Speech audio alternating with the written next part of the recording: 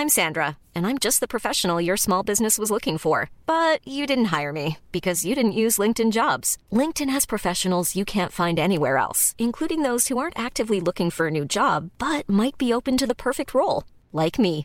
In a given month, over 70% of LinkedIn users don't visit other leading job sites. So if you're not looking on LinkedIn, you'll miss out on great candidates like Sandra. Start hiring professionals like a professional. Post your free job on linkedin.com/people today.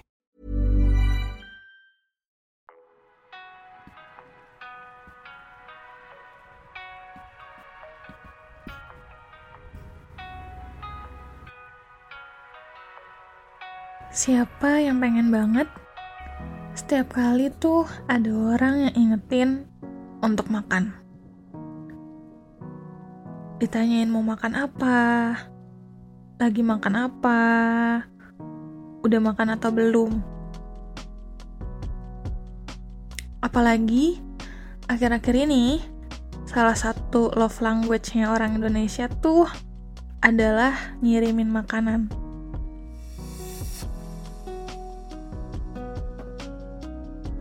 Tapi ya, tetap aja masih ada banyak orang yang nggak makannya teratur.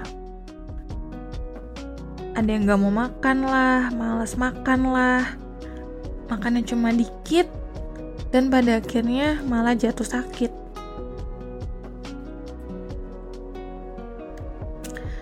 Kita harus menyadari nih, bahwa diri kita ini adalah tanggung jawab kita sendiri. Tubuh kita selalu butuh asupan makanan untuk kita punya tenaga, punya energi untuk melakukan aktivitas kita.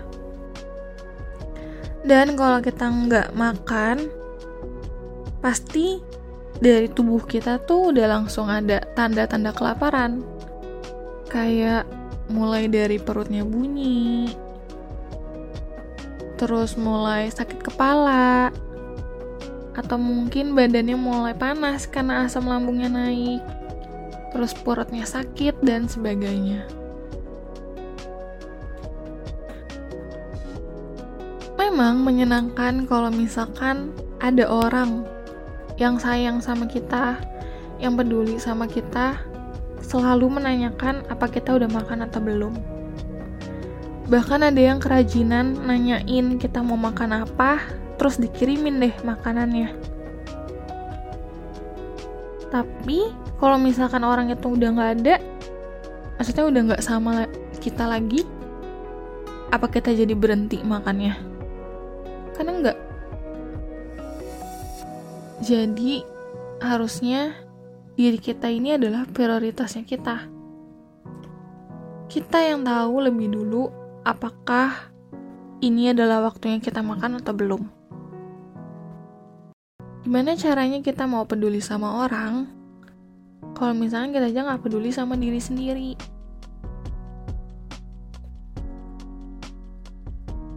Dari dulu tuh, ya masih sih sampai sekarang, kadang-kadang aku kesel sama oma aku atau sama mama aku yang kalau misalkan dikit-dikit nanya, udah makan belum? Udah makan belum? Kayak gitu. Ngerti sih maksudnya, itu mereka sayang dan peduli. Tapi ya, aku tahu kapan aku pengen makan. Kalau misalnya aku lapar, pasti aku bakal makan, gitu kan. Jadi kayak harusnya nggak nanya-nanya lagi, nggak nanya-nanya terus. Tapi beberapa hari terakhir ini, aku menyadari betapa pentingnya untuk menjaga tubuh kita, menjaga pola makan kita dengan waktu yang tepat. Jadi kayak kapan kita makan, apa aja yang kita makan itu tuh penting.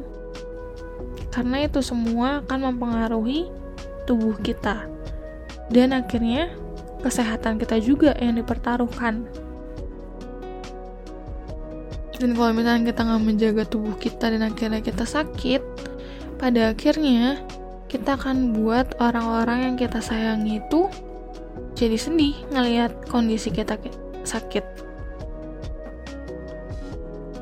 Makanya nih teman-teman yang mungkin masih suka malas makan, masih suka nanti-nanti aja makannya, masih suka yang kalau ada yang ngingetin dulu baru makan, kayaknya harus bertobat. Kita harus jaga diri kita supaya kita gak sakit, karena sakit itu mahal teman-teman. Kalian harus mengeluarkan banyak biaya untuk bisa sembuh lagi. Jadi bertanggung jawablah untuk selalu menjaga tubuh kita agar tetap sehat. Jadi kamu jangan lupa makan supaya sehat selalu.